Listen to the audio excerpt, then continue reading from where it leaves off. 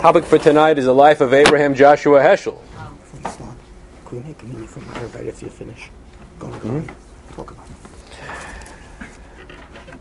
Abraham Joshua Heschel is one of the heroes of 20th century Judaism, in my opinion. And he represents the old world of Hasidism transplanted in a new form in America. Someone who had a real zeal and love for Judaism and for belief in God, and who wanted to change the apathy of American Jewry, and for that matter the wider American public, towards matters of belief and morality.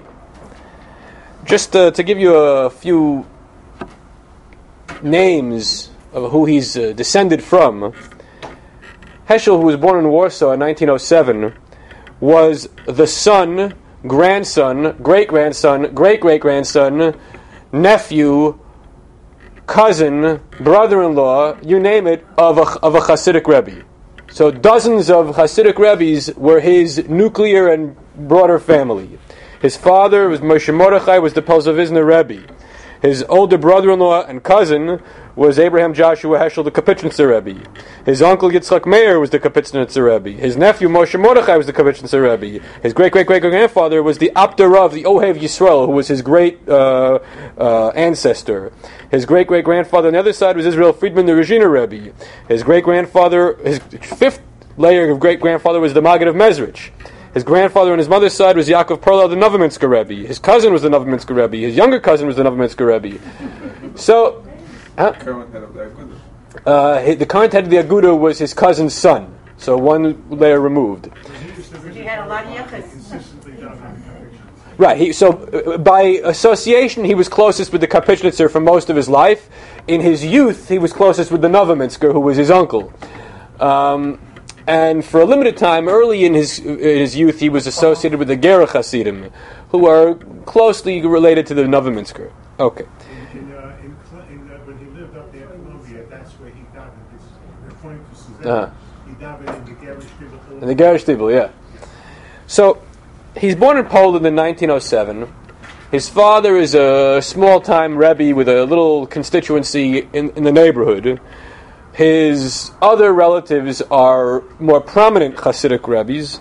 He first learns with a private tutor, and then in a Gerach Shtibel, and then later in the Masifta Yeshiva. He is being groomed to replace his father eventually as the neighborhood Rebbe, as a Hasidic Rebbe. That's his role in life. He has older sisters, and a younger brother, Jacob, but his role is to be a Hasidic Rebbe. We'll get to that, yes. His father dies when he is 9 years old, on January 11th, 1917. And that changes his life for the worse. During World War I, life for the Jews of Poland was not easy. There was a lot of starvation. There was a real economic crisis. Many people were trying to leave and get out and go wherever they could. It was a very hard time, and the Hasidic rabbis of Poland who stayed had to shoulder the burden of their constituents, to try to give them comfort, and sometimes even a place to sleep and a morsel of food, because people were desperate.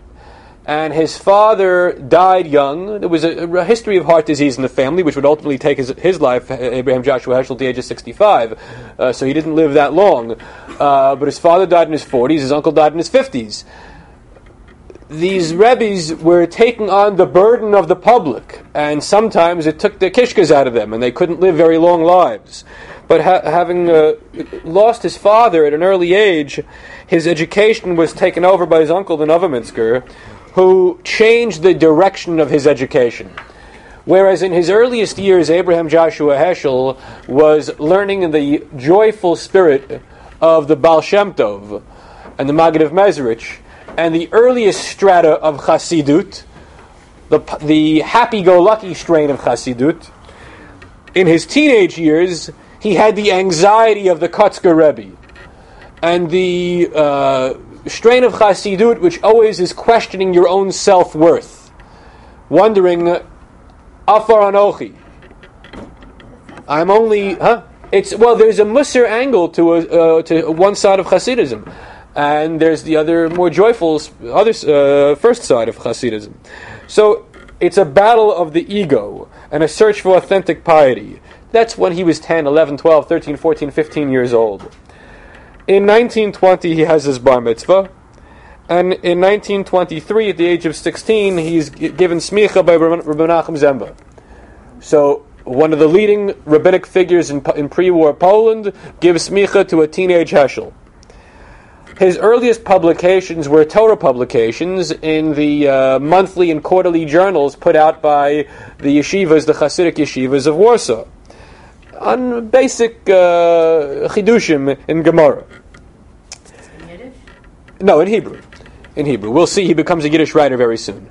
That's his first step away from the tradition.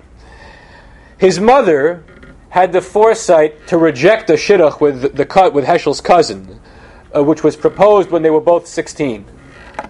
And because the shidduch was rejected, each one went their own way, and the girl ended up marrying a shegitz and moving to Paris. Oh my. Cousin Gittel, yeah.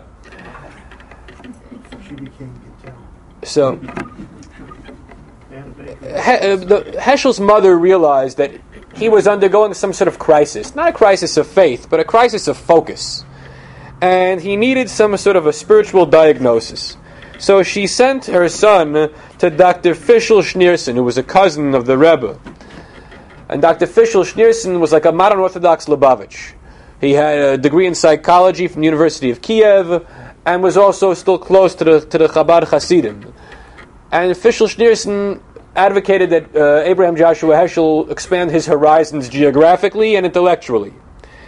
So that's what he would end up doing. His first step across the threshold was as a Yiddish poet, writing secular Yiddish poetry, sometimes of an erotic nature, when he was 16, 17, 18 years old. This is in the early to mid-1920s. And he meets secular Jewish intellectuals in Warsaw who run Yiddish language publications.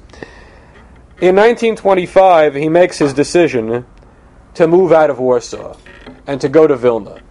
You might think of Vilna as a place of great Torah scholarship. After all, the Vilna Gaon, the many great Gedolim who lived in Vilna, the great Rabbonim who were the chief rabbis of Vilna in the 19th century and early 20th century. But Vilna was also the center of secular Yiddishism. It's the center for Yivo. All right? And if you want to go to Vilna to study Yiddishkeit as opposed to Frumkeit, well, that's where you do it. You can go to a school which will give you the Western canon of knowledge in the Yiddish language. And so Heschel, who wants to go to university, but how can you go to university without a gymnasia degree, goes to the Real Gymnasia, which is run by the Jewish Central Education Organization of Vilna. It's basically a fancy high school for kids who are looking to get away from traditional background and eventually move on to university. Vilna was still part of Poland? Vilna is part of Poland. Vilna is not in Lithuania. Kovno, Kaunas, is the capital of Lithuania. By dint of accident of history, in 1923, the Polish state swallowed up Vilna and wouldn't give it back. And didn't until the Soviet Union took everything in 1939, and then kept it until 1991. So Paid for his education. he got scholarships, and he had a little bit of money in his pocket that went for room and board. He spends 1925 to 1927 in Vilna, and it's a time of piety and poetry. He's still writing Yiddish poetry, he's studying the high school curriculum, and he's still behaving like a Rebbe. Even though he's in a secular environment, he's, after all, at 18, 19, almost 20 years old, an ordained rabbi, a Hasidic Rebbe, an ordained rabbi, in a community of people where that doesn't really matter much, but nonetheless he has the bearing of a Rebbe, a dignified bearing. Not an arrogant one, but a dignified one. He's not in any kollel or anything. No. He's getting his secular education at this point. In 1927, he graduates from the gymnasia in Vilna, and it's time for him to go on to university. But lest you think that Abraham Joshua Heschel was like many of the other maskilim who abandoned their early childhood, their roots, and had a one-way ticket out of traditional Judaism. No.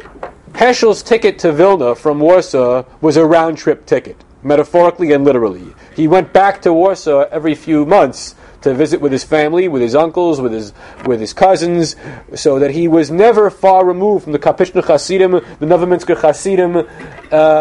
He would immerse himself on his vacation breaks in the Hasidic culture of his family. They didn't ostracize him because he was going for secular education? No, they did not. They did not. He maintained a good relationship with almost his whole family throughout his life. Almost his whole family. There were those who were standoffish, but even later on when he's as a prominent professor in America, he still has good relations with the family in Borough Park. He was a very frum guy all his life. Yeah, absolutely.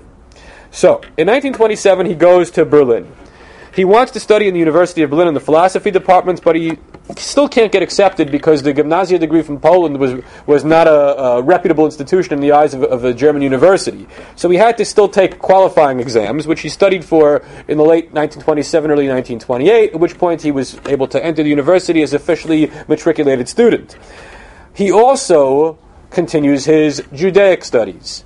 But where is he going to learn? When he's in Berlin, what are his options? What are the options in Berlin in the 1920s?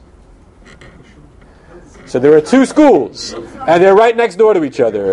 There's the Hochschule für die Wissenschaft des Judentum, the liberal seminary, and there's the Berlin Rabbinical School of the Orthodox, the Hildesheimer Yeshiva. He has one option, he has the other option. Which one is the more logical fit for him? So you would think that Hildesheimer, Orthodox institution, and that's in fact what the Lubavitcher Rebbe sort of did in his time in Berlin. But no, he chose the Hochschule. Why? He wanted the academic study of Judaism without the restraints imposed by orthodoxy, by the Hildesheimer seminary. He wants to study from the great scholars of Judaism at the Hochschule. Who was there at the time? Julius Gutman, Ismar Elbogen, Leo Beck, Hanoch Albeck. Big scholars are at the Hochschule. Of course, when he gets there, he finds that he knows more Torah than every other student there, because he was a prodigy in a Hasidic environment in Warsaw, and so he knows more Talmud in his fingertips than the German boys know in a whole lifetime. But that's okay, because he's not there to compete with the other students. He's there to learn from great scholars. And so he advances rapidly through the system, eventually graduating in 1932 with a liberal rabbinical degree to complement the one he received from Menachem Zemba. Now, while he's in university, he's studying philosophy, also art history, and Semitic philology. Those were his minors. But he's really interested in philosophy, and in particular, philosophy of religion, which ultimately will lead to his dissertation, his doctoral dissertation on the study of the Hebrew prophets.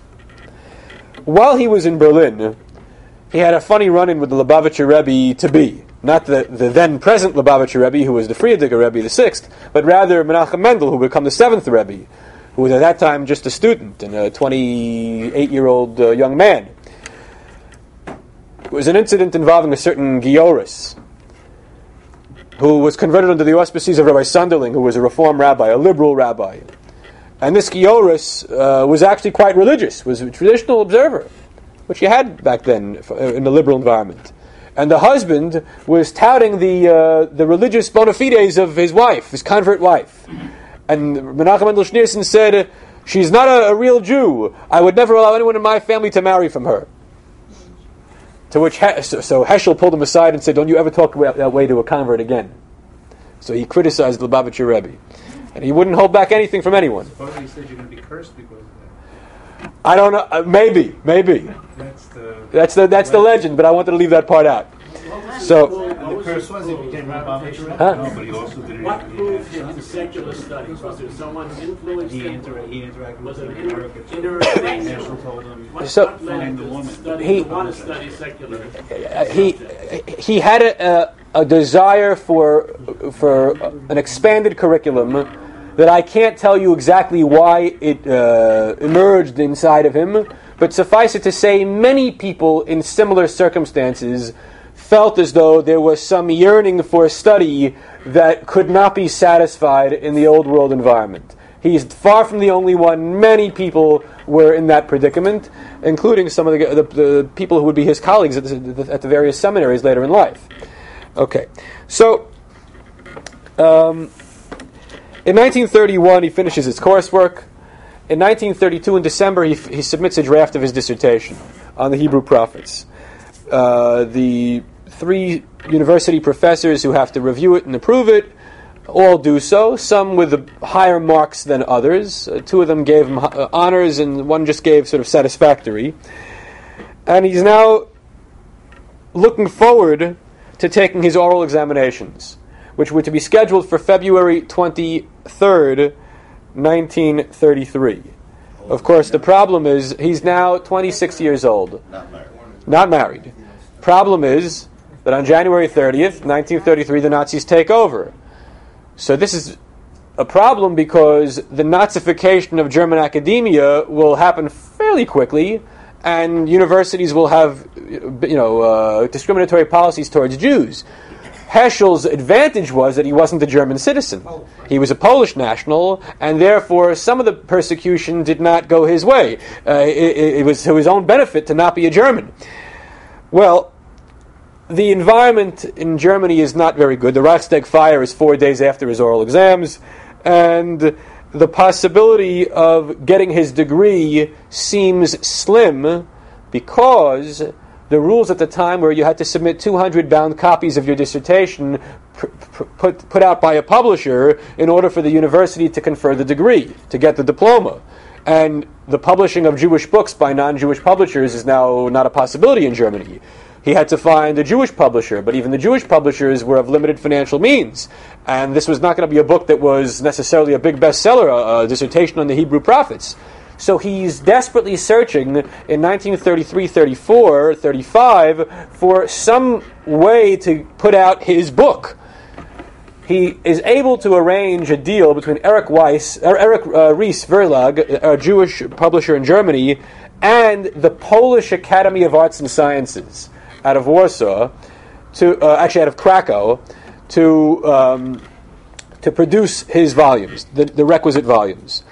But he keeps having to apply for extensions, 6-month extensions from the university, because he can't get it done all that quickly. And as universities are wont to do, they'll cut you off. If you fail to meet a deadline, your degree doesn't get conferred. All your effort is in vain. He was lucky. Finally, after a lot of effort and trying, on December 11th, 1935, he gets his doctoral degree, even without all the copies of his book yet to be printed and distributed to libraries around Europe. That would happen over the course of 1936. Okay, so he's now Dr. Heschel. He also wrote it in German. Well, of course, it was written in German because it was a German dissertation. It would be published in English in 1961, 25 years later, well after he had already written many other books in English. It was something he wanted to get around to, but there was a quarter-century delay to it. Okay, what is he going to do now? He needs a job. He's a single guy, 28 years old, living in Germany, Nazi Germany. He's a Polish national, doesn't really want to go back to Poland. Would like to get out of Europe if possible, or to at least get a job in Western Europe. But there aren't jobs to be had, and there are no visas to be had. So he has to make do in Germany. He does some writing. He writes a biography of the Rambam on the occasion of the Rambam's 800th anniversary of his birth, which was widely distributed in Germany. He also does some teaching at the Hochschule, where he's basically a teacher's assistant or a low-level professor. And then he gets involved with Martin Buber and the Jewish Renaissance. This requires a little bit of background. The Jews of Germany, interwar Germany, Weimar Germany, are for the most part very assimilated and acculturated and ignorant of their religious heritage. Okay, yes, there are the Orthodox, and to be honest, even the Orthodox were not all that learned in Judaism. But certainly those who were beyond the Orthodox world, your average German Jew, did not know much about their past, and now was suffering terribly legal discrimination on account of their religious identity. So there was a sense that if I'm going to suffer for my identity, I might as well at least know what it is. I might as well reacquaint myself with a forgotten heritage.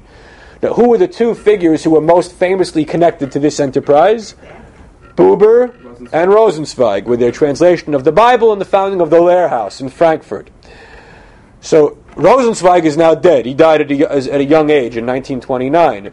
Buber is heavily involved in adult education, trying to bring some semblance of Judaism, a very irreligious Judaism, to the Jews of Germany.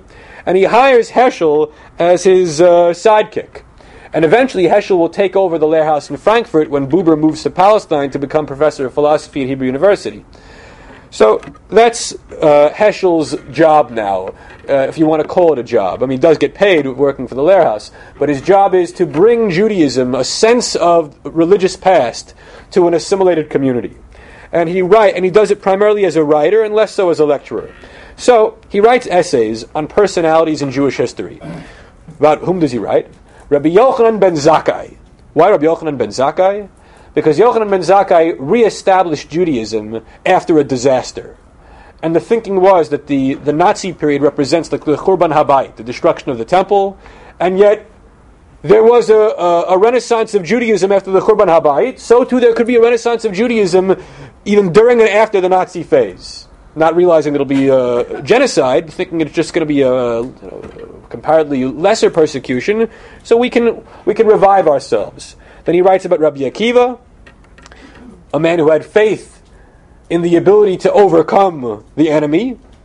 Then writes an essay about Rabban Shimon ben Gamliel II, who re-established rabbinic life after the Bar Kokhba rebellion. So again, the message is that despite destruction, there is the possibility of the renewed flourishing of Judaism. And lastly, he writes about Rabbi Yehuda Hanassi, the redactor of the Mishnah. In 1936, he publishes sermons for the high holidays, in which he encourages people to once again commune with God in sincere prayer, not in phony prayer, just liturgy for the sake of reading the liturgy, but rather real prayer where you connect to a personal God. And he looked forward to publishing a volume on the meaning of prayer. So he's looking, but at the same time as he's doing all this nice spiritual work on behalf of a beleaguered German Jewry, he knows full well he's got to get out. So he's looking around the world. What are his options outside of Central and Eastern Europe for an academic position for a man of his talents? Well, I ask you, what institutions exist in 1938 in the world of Judaism? JTS, what else? Hebrew Union College, what else? University of Jerusalem. Hebrew University, what else? Jews College, what else? YU. That wasn't on his radar. Okay, so YU. But the big one, the one that is most prominent, is Jewish Theological Seminary in New York, 3080 Broadway. So he does a smart thing. He sends one of the precious copies of his German dissertation on the prophets to Louis Finkelstein. Who is Louis Finkelstein? So Louis Finkelstein at that time is a professor at JTS. He's not yet the chancellor, or not actually. He becomes chancellor in 1951, becomes president in 1940. At that time, Cyrus Adler is the president of JTS, but Cyrus Adler is sort of a befuddled older man at that point, not really involved. Finkelstein's really running the joint. So it's a smart move. Send Finkelstein your work, hope that he likes it, and hope that he'll hire you eventually, and before it's too late, before the Nazis kill him. So he does that. And Buber goes off to Palestine.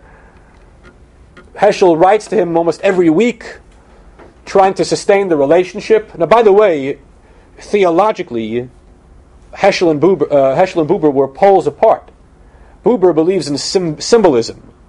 If there's any validity in ritual, it's as a symbolic measure. And is there a God? Sort of. Whereas Heschel believes in mitzvot. What are mitzvot? Commandments. And commandments implies an actual God, a deity that you could worship, a personal God. So they're worlds apart theologically, but they were close professionally and personally. So, how do you communicate the language like this? Communicate with German. And when they taught him JTS? English. We'll see. He has to. He learns English very quickly when he gets to America, when he goes to Cincinnati. So, in 1938, the world is changing. Last week, we spent our session discussing Herschel Greenspan. So, what's the connection between Herschel and Heschel? Well, they never met. But there's an intimate connection. The deportation of Polish national Jews out of Germany on the night of October 28th, 1938. Herschel's family was part of that roundup that was deported to Sebastian on the Polish-German border as part of the 20,000 Jews who were kicked out in one night. Heschel was arrested by the Gestapo in Frankfurt, sent on the trains with Herschel's family, and jumped in Poland. But unlike Herschel's family, the Greenspans, who were stuck in a refugee camp for a few months before they could move on, Heschel moved out of the refugee camp within a week and was in Warsaw with his mother and his sisters.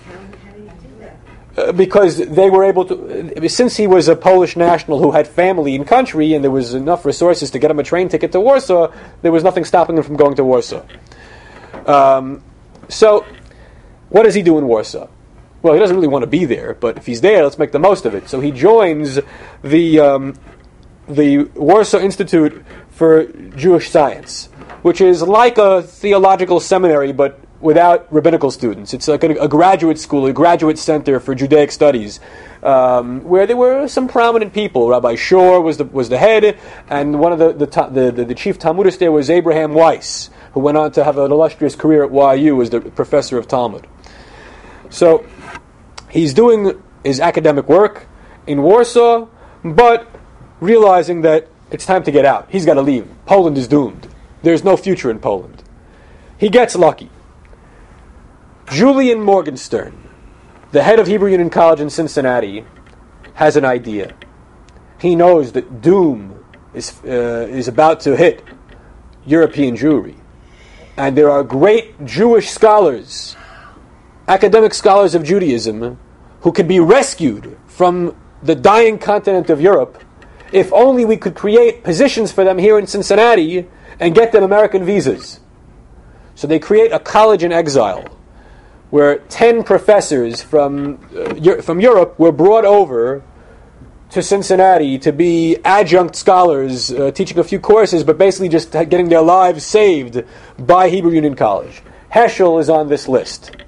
So he gets the call in July of 1939, actually in May of 1939, that he could have a position ready for him as an instructor at Hebrew Union College. Wonderful, but no visa. The Polish quota is very small. America doesn't allow too many people to come from Poland. So it was suggested to him, go to London, and you might be able to get a visa from London.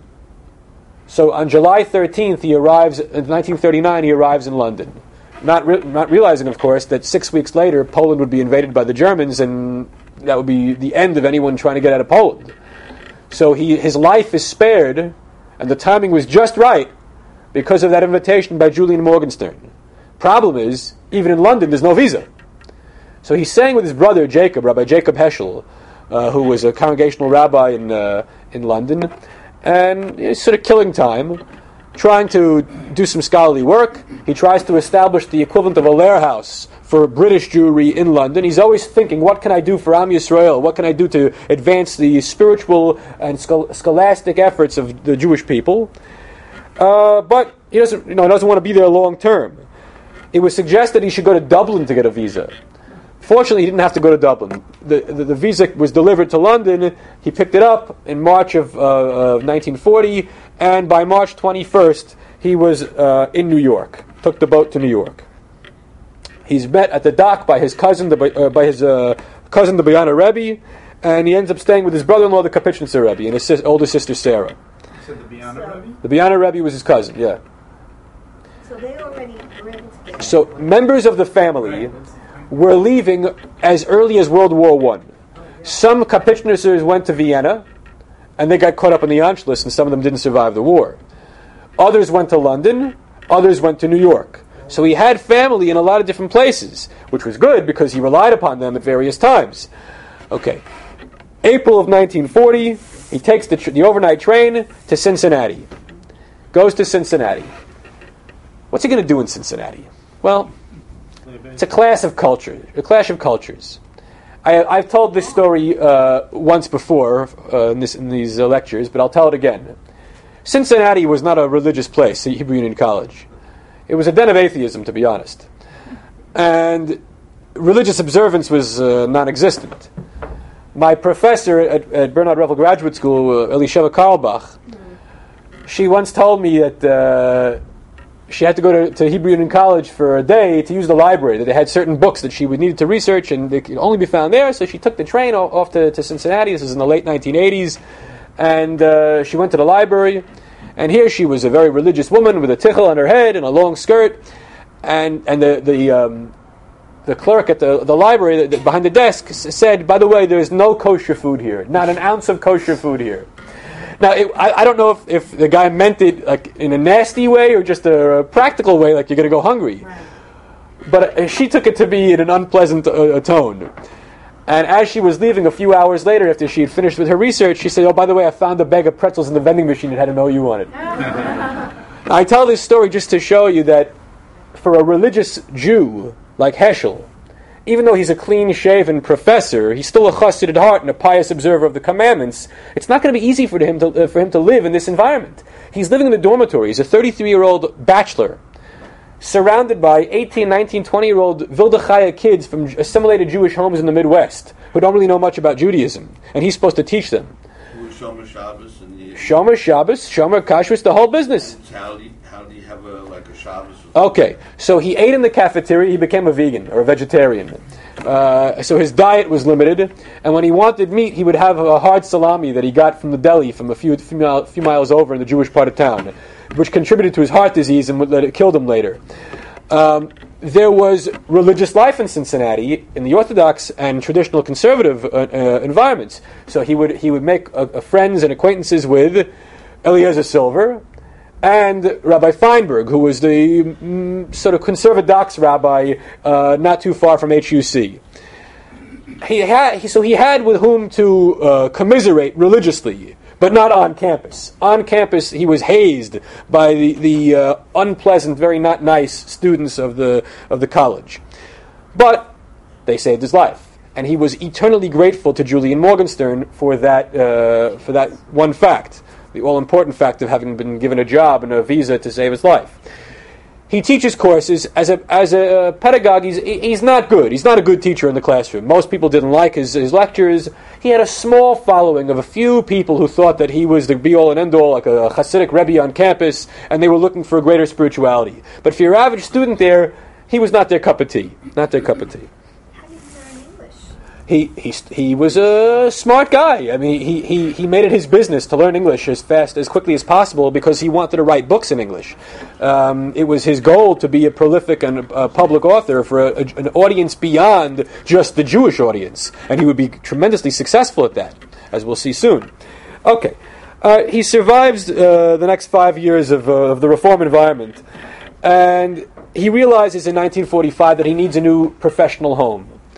But where could he go? So the two options are YU and JTS.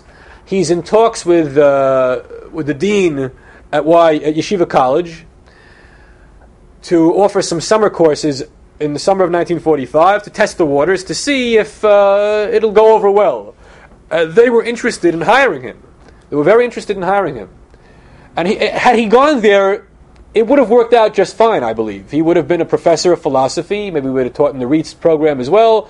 He could have been whether a Rosh Yeshiva or a professor in the graduate school. Either one would have suited him just fine.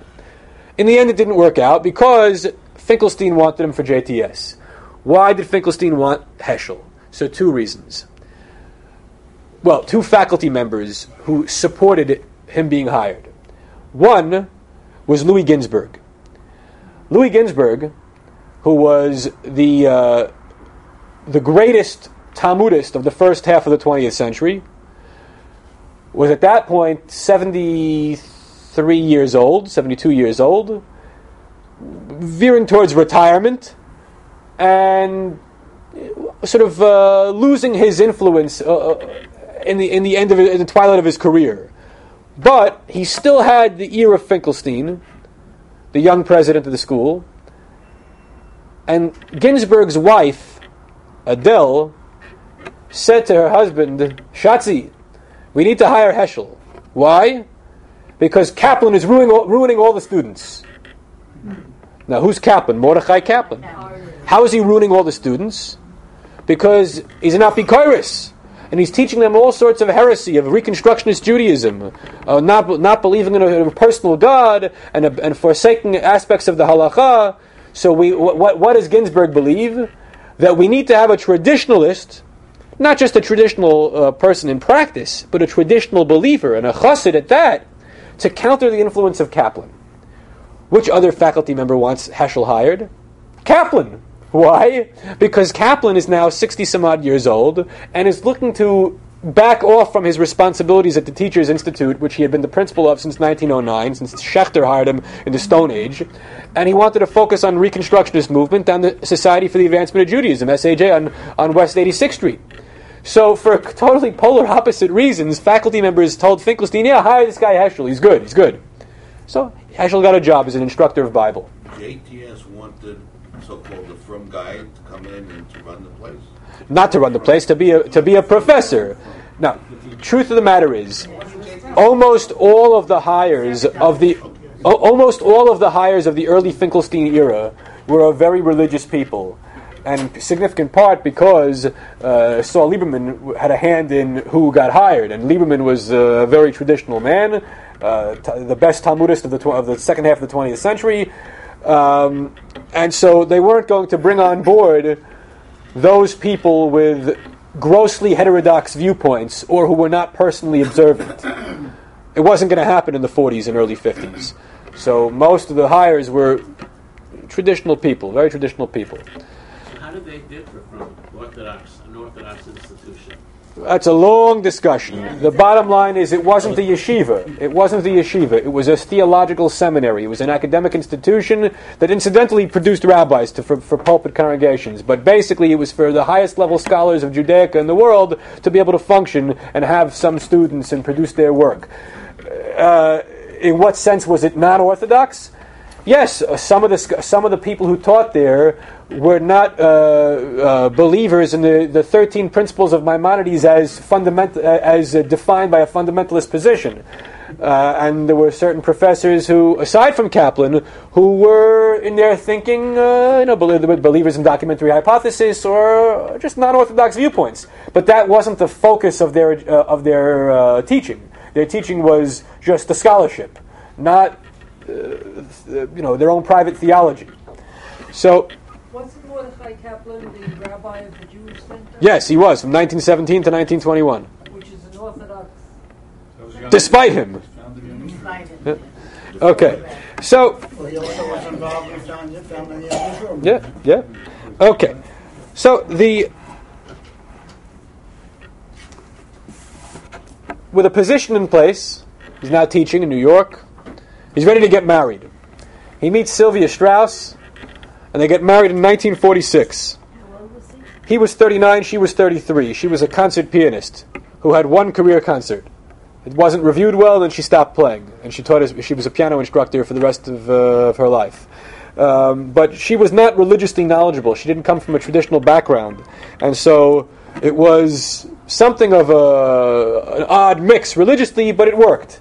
And she increased her level of observance to fit the culture of faculty life at the seminary.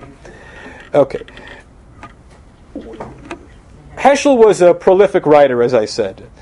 And his books in the English language included The Earth is the Lord's, 1950, Man is Not Alone, 1951, its companion volume, Man's Quest for God, in 1954, The Sabbath in 1951, God in Search of Man in 1955, The Prophets in 1961, and so on and so forth. The big ones were Man is Not Alone and Man's Quest for God, which were God in Search of Man, which were the philosophy of Judaism. Heschel's philosophy of Judaism boiled down to about 700 pages. And they sold very, very well for audiences beyond the Jewish world, and gave him celebrity, and which was one of the reasons why other professors at the seminary were jealous of him. Louis Finkelstein wanted to be the Gadol Ador for America, and he was on the cover of Time magazine in 1951. But that was a sort of a 15 seconds of fame. Bottom line is Abraham Joshua Heschel far outdid him. Many more Americans recognize the face of Heschel, the guy with the beard and the big yarmulke, as the face of Judaism than they recognized anybody else from these various seminary faculties. Yeah. How much of what he wrote was distilled Hasidism? So some of it was, especially his later books on the Kutzker, and the Kutzker Rebbe, which was published posthumously in 1973. But all of the books had elements of Hasidism in them.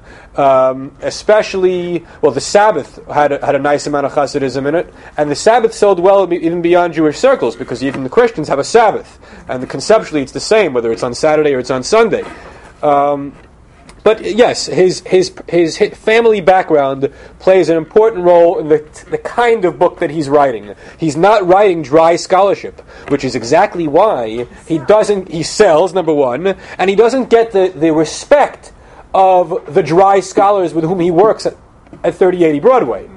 They want you to put out, critical editions of some obscure midrashic text, and that makes you a Gaon Olam. Whereas he's writing English language books for the masses that are 500 pages of what they would argue was fluff, but what he would argue was deep theology. Okay. Was he promoting the conservative movement in his writings? No, not at all. Not at all. Which we'll get to soon enough, his relationship to the various denominations. So Tobin and Shemaim I'm going to spend a few minutes on because it's my favorite book of all time. Of all time. You heard it here. So, in 1953, Heschel gives shuttle diplomacy. He speaks at the RA convention, the Rabbinical Assembly, and the CCAR convention, the Central Conference of American Rabbis. So the conservative and reform rabbis get to hear him talk. At this point, he's been in America 13 years. He's been in New York for 8 years. He's a professor at the seminary. He's published a few good books. He's on the rise. He's 46 years old. He has what to say, and people take him seriously. And what does he tell these rabbis? He basically says, you have to be believers. And Judaism in America today is a disgrace.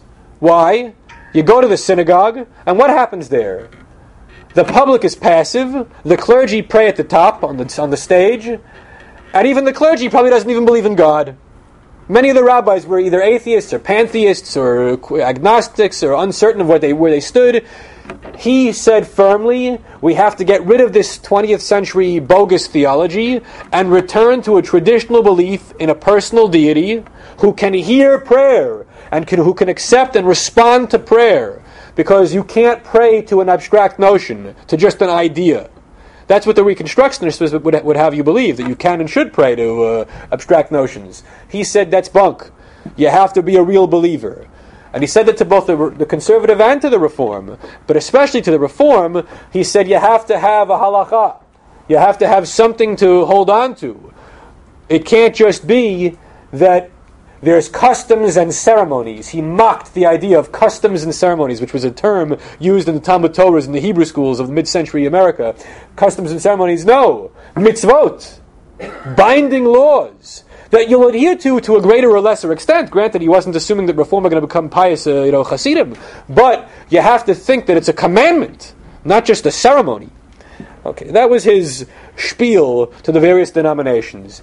He was never a denominational Jew. But he also had some criticism of the Orthodox. He didn't like religious behaviorism, and he didn't like Rabbi Soloveitchik's Isha Halacha. He thought that was off base. That's not the mahut of Judaism. That's not the essence of Judaism, the Isha Halacha. No. That's just too much of a compartmentalizing of Judaism. He wants the kavanah, he wants the halacha, he wants the spirit, he wants everything. Now, is he going to get it from people? Maybe. A few followers of his will become especially devout. But for the most part, it doesn't really strike a chord with too many people. Okay. In that crowd, yes. Okay. We're running out of time. We've got a lot more to cover here. So, let's see what else here. His relationship to Israel. He made his first visit to Israel in 1957, made another visit in 1963, and made another one in the late 60s. Why? what is his attitude towards Zionism, towards Hebrew, towards the culture of Israel? Well, Heschel was a fluent speaker of modern Hebrew as early as his days in Warsaw and Vilna. And he believed in cultural Zionism, Achad Ha'am style Zionism, that there should be a base of operations for Judaism, for Yiddishkeit, for modern Hebrew culture out of Eretz Yisrael, Ki mitzion teitzei Torah, but Torah in the broader sense of Torah, and that would improve the diaspora. So he's your typical diaspora cultural Zionist, who himself stays in the diaspora. But after the establishment of the State of Israel, what is his attitude towards the state? Well, he regards it as a miraculous development in the history of Am Yisrael, but he's by no means a militarist or a right-winger. He believes that Israel needs to be a beacon of freedom and a pursuer of peace. An echo of eternity. An echo of eternity. That's true. As his title says. Yeah. So he does not toe the party line when it comes to absolute, unequivocal support for Israel without criticism. He goes to Israel and says Israel needs to be a more spiritual place. He doesn't like the secularism that he finds among the Chilonim, the crowd of Chilonim. But he believes that it's possible to reform Israeli culture in a more spiritual direction, which is the same agenda he has for the diaspora, that they need to have true spirituality. So he's not advocating sort of an orthodox monopoly over Jewish life in Israel. That's far from his agenda. But he wants a more religious Israel. Okay. Let's now turn to Torah Min HaShamayim. Quick question. Yeah. Do you have any story? Yes. Okay. Torah Min HaShamayim. Torah Min HaShamayim, Bas Baklaya Shel HaDorot, which was translated in 2004 by Gordon Tucker and under the title Heavenly Torah as Refracted Through the Generations, was a 3-volume work. The first volume came out in 1962, the second volume came out in 1965, the third volume came out in 1990, long after he died. What is this? Well, we know that there is machloket all throughout Mishnah, Gemara, on matters of halacha. But your average student in yeshiva is basically unaware of the fact that there is machloket, there is disagreement in matters of theology, in matters of basic beliefs, and in the Agadah, in the homiletic facets of Torah. And so what Heschel did was to say, just as you have different schools of thought in the law, so too you have different schools of thought theologically. And he breaks it down roughly into the camps of Rabbi Akiva and Rabbi Yishmael. That Rabbi Yishmael is the restrained exegete, the one who will interpret the Torah in a limited fashion, try to stick to roughly the plain meaning of the text, whereas Rabbi Akiva is the fanciful interpreter of the text, who will find piles and piles of meaning in every last jot and tittle of the text. But it's not just in the nature of interpretation where they disagree. They also disagree about how the book was revealed. Whereas Rabbi Akiva says that God dictated to Moses on Mount Sinai the whole Torah from the Beis of Bereshis to the Lamed of Le'enei Kol Yisrael. Basically, the A to Z of the Bible was dictated by God to Moses on Mount Sinai in 40 days. That's the maximalist Akivan position. The minimalist Yishmaelian position is that the Torah was given by God to Moses over a 40-year span and written down over time piecemeal, and doesn't necessarily represent direct dictation of the divine voice, but rather is a rough approximation of the divine voice. Now, okay, so if you were to try to espouse the Yishmaelian point of view in an Orthodox institution today, good luck to you. All right? They'll throw you out. And one of Heschel's agendas, or maybe his primary agenda in writing this book, was to say that you can be less maximalist in your own personal beliefs about revelation and about miracles and about what happened in the past. You can be even a minimalist and still be within the accepted rabbinic tradition. That you're not a heretic, you're not an apikoros, if you believe along the lines of Rabbi Yishmael and the minimalist school. And in the 20th century, among those people who had a Western education and who were familiar with biblical criticism and with the advanced academic Jewish studies, it's not an easy thing to subscribe to the Akivan maximalist position. The maximalist position and what you learn at the Hochschule, or what you learn at the seminary, or what even you learn at Bernard Revel Graduate School, Yeshiva University, are not necessarily one and the same. So therefore, there needs to be a defense of the religious legitimacy of those who hold a more moderate position. Okay. Now I suggest, and it's expensive, it costs like $60, but I suggest you all go out home when the class is over, go to Amazon and buy Heavenly Torah. It's well worth it. You're not going to read the book from cover to cover. You won't. Even I never have. I read the whole Hebrew cover to cover. It took me forever. But with the English, you'll read chapters, snippets, the chapters that appeal to you. And I am telling you, it'll be the best purchase of a Jewish book you've had in a long time. Okay? That was Heavenly Torah, Torah Min HaShamayim. Now, the problem with Torah Min HaShamayim was that it didn't get the kind of acclaim that Heschel thought it would. Here he thought he finally wrote a real sefer. So my colleagues, the Gedolim of academia, will finally recognize that I am a scholar too. I'm not just this philosopher who writes fluff for the Amcha. So he sent the copy to Saul Lieberman. And Saul Lieberman responded with a note saying, it's a nice book of quotations, but the Semitic scholar Wilhelm Bacher in the 1890s already noted that there's a distinction between Akiva and Yishmael, so it's kind of a superfluous work. Now that was a dagger in the chest of Abraham Joshua Heschel. So Heschel sent his sidekick, or his underling, Wolf Kalman, to return the note back to Lieberman, who then realized that he had made a faux pas and wrote a nicer note afterwards. But that was the Lieberman-Heschel relationship by the 1960s. It had soured. Even though in the beginning they got along reasonably well. They lived in the same building, 425 Riverside Drive. So they saw each other all the time, at work and at home. But they didn't get along too well. Another anecdote about Heschel and Lieberman, the shul, the seminary, so Lieberman was the rabbi of the shul. And it gave out all the aliyahs and all the kibbudim, and they used to give Heschel shishi. Why? Because Hasidim think that shishi is important. And Lieberman said, yeah, but only Hasidim think it's important, so we'll give it to him. Then another story was, they had 9 for a minyan one afternoon. And someone said to Lieberman, Heschel's upstairs in his office. I'll go get him. We'll get 10. To which Lieberman dismissively retorted, Heschel's interested in prayer. I want to daven mincha. So you see that Bruegis on the faculty, not always so nice. All right. We're running out of time.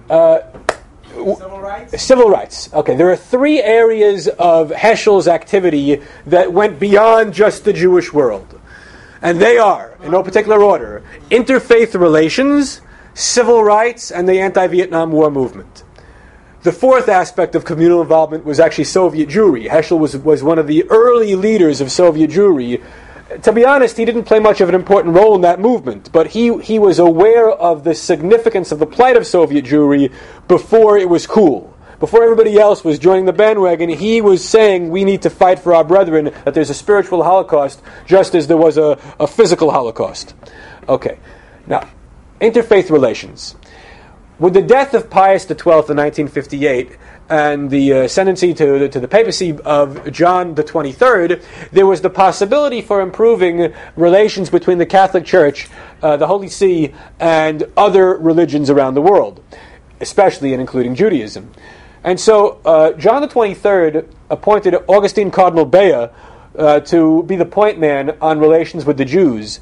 And there was the convening of a Second Vatican Council in 1962, which was supposed to adopt some kind of revised position of the Church towards other denominations, including Judaism. From the Jewish point of view, what are the sort of the checklist, the wish list of things that we would hope in the early 60s that the Catholic Church would change about its official dogmas? We didn't do it. So deicide should be eliminated as a doctrine. What else? Prayer about the perniciousness of the Jews, and for that matter, the expressed desire for conversion. Perfidious Jews. And a condemnation of anti-Semitism. And maybe, just maybe, but it's sort of a dream, recognition of the State of Israel. Recognition of the state. So the truth of the matter is that by 1965, when the Second Vatican Council, Nostra Aetate, is adopted, almost all those things will be included except for recognition of the State of Israel. That doesn't happen until 1993. It took a long time for that to happen. But there's serious and intense negotiations that happened between 61 and 65 before the progressive document is approved by the Church. And who's involved in these negotiations? So the American Jewish Committee, led by Rabbi Mark Tannenbaum, who was the director of interfaith relations, puts together an all-star cast of characters that included Heschel and Rabbi Soloveitchik. Rabbi Soloveitchik would drop out of the picture by 1964 and then adopt the position that no, we shouldn't talk to other denominations. But he was involved for 2 years in the nitty-gritty. Yeah, but I'm told that he had asked Heschel after he left it still. Yes. Keep me posted on that. Yes, that is definitely the case, and Heschel and Rabbi Soloveitchik were in communication the whole time.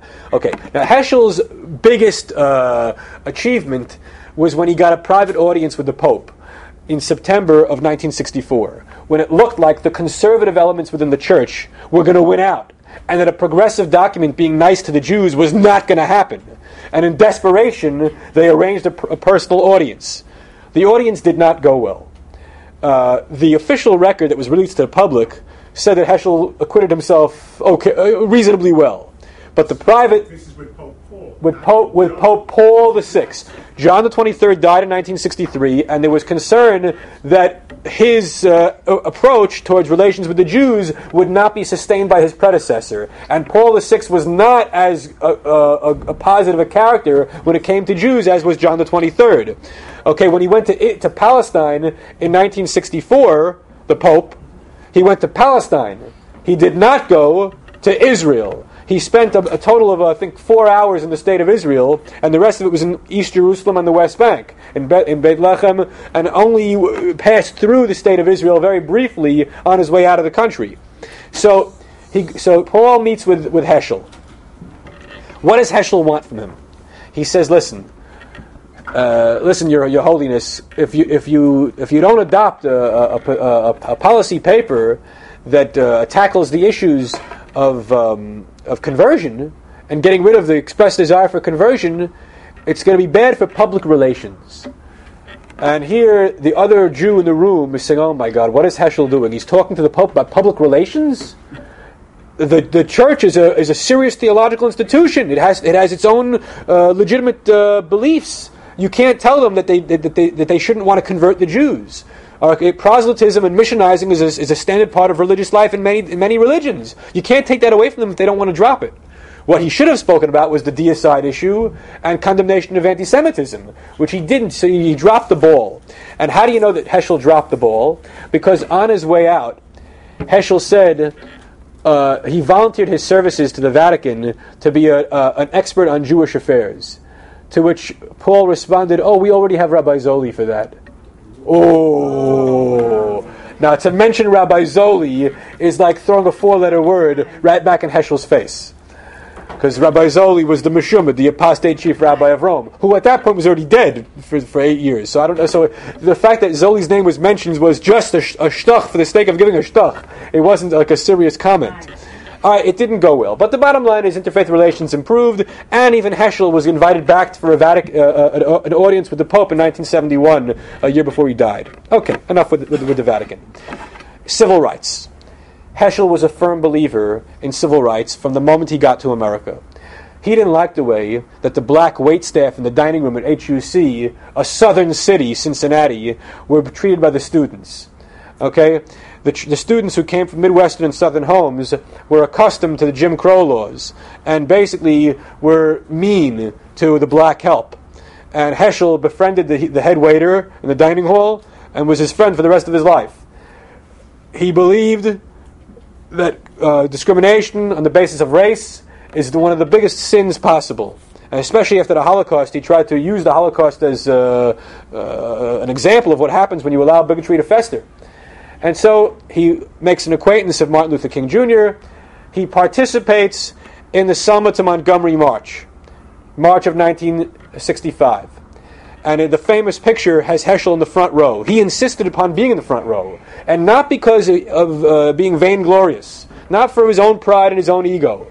Everybody has an ego, but that wasn't why he wanted it. He wanted to look like a big Rebbe at the front line, that a Jew, a big Rebbe, traditional Jew, is fighting for rights for blacks. And so he grew out his beard extra long for the occasion, and wore a big yarmulke for the occasion, that he should play the part. Now, having played the part, he went to the airport in Montgomery. He was hungry. He hadn't eaten in a day and a half.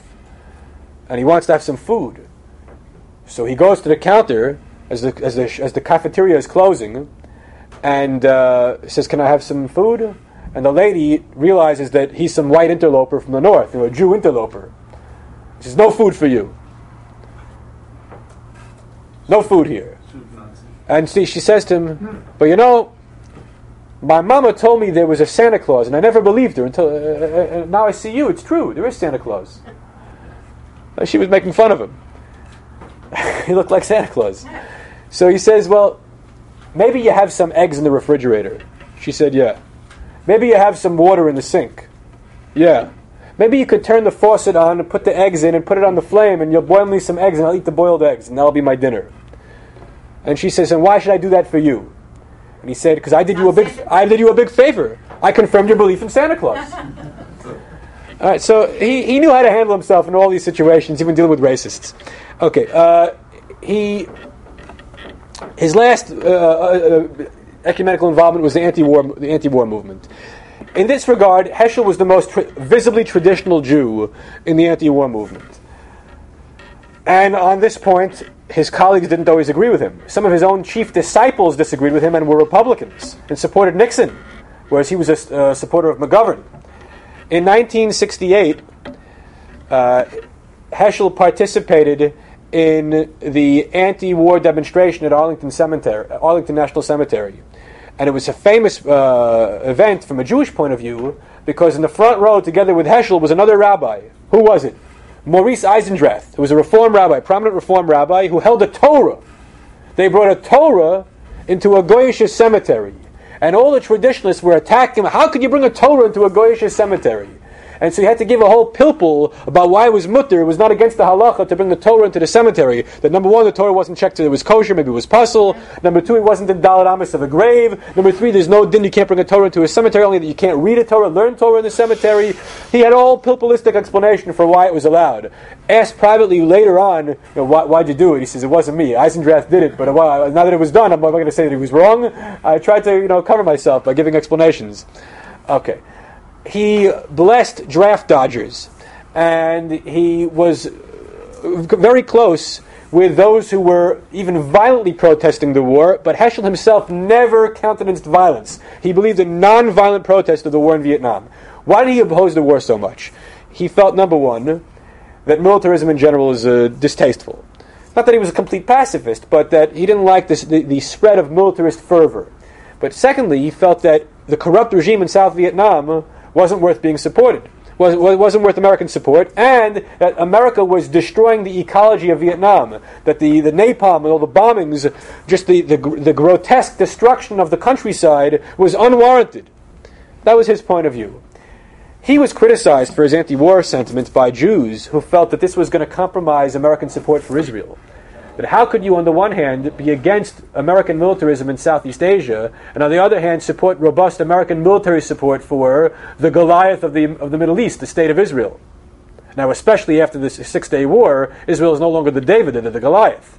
So this was a problem. How does Heschel balance his support for Medinat Yisrael with his attitude about Vietnam? In his own mind, he was able to reconcile it, but for others, this was an inconsistency. Okay, last point, we'll discuss his death. Heschel died. Heschel had a heart attack in 1969, from which he barely recovered. He went on to have 3 more years of teaching and developing disciples, but he dies in December 23rd, 1972. When he died on Shabbos, he had a copy of Newsweek on his night table next to him. Sylvia brilliantly replaced the Newsweek magazine with a copy of a obscure Hasidic work and a book, The Best and the Brightest, about Nixon's cabinet, to make it seem as though he died while being immersed in his two worlds, his world of Hasidism and Judaica, and his world of public advocacy, American moral advocacy. But in fact, it was just a magazine, and it was an arrangement, and the New York Times had a picture of the books on the night table. Okay, who ran the funeral? So here he's a professor of Jewish Theological Seminary. You'd figure, where's the Levaya going to be? In the seminary synagogue. No, can't be. Why? Because the Kapitchnitzer Hasidim are burying him. They're the Chevra Kadisha, and he's being buried in their plot. So they're not going to go to JTS. Then the other thought was Judah Natick was the rabbi at Park Avenue Synagogue, and he was a close friend of Heschel. And there's a big 2,000-seat synagogue. If you've ever been to Park Avenue on 87th Street, it's a big shul. No, they won't go into a conservative shul. So they had it in a non-denominational funeral chapel on West 79th Street, and they go off to Beth David in Elmont for the burial. That in Campbell's? Campbell's is on East 81st in Madison. I've done a funeral in Campbell's. Riverside. 70. I'm not sure what's there now. This was not Riverside. This is not a Jewish. It was 79th, not 76th. So they go out to Elmont for the burial, and the casket breaks. Oh, Gewalt! It was a horrible day. Cold, sleet, rain, snow, dark. The mud. They couldn't even shovel. It's a disaster. The casket breaks, and Heschel's body is partly exposed. Oh my God. So nobody wants to jump in and fix it. So who jumps in? Jacob Teshima, his Japanese Christian disciple, who was one of his greatest Talmidim, was a Japanese Christian. Jacob Teshima jumps in and fixes the casket.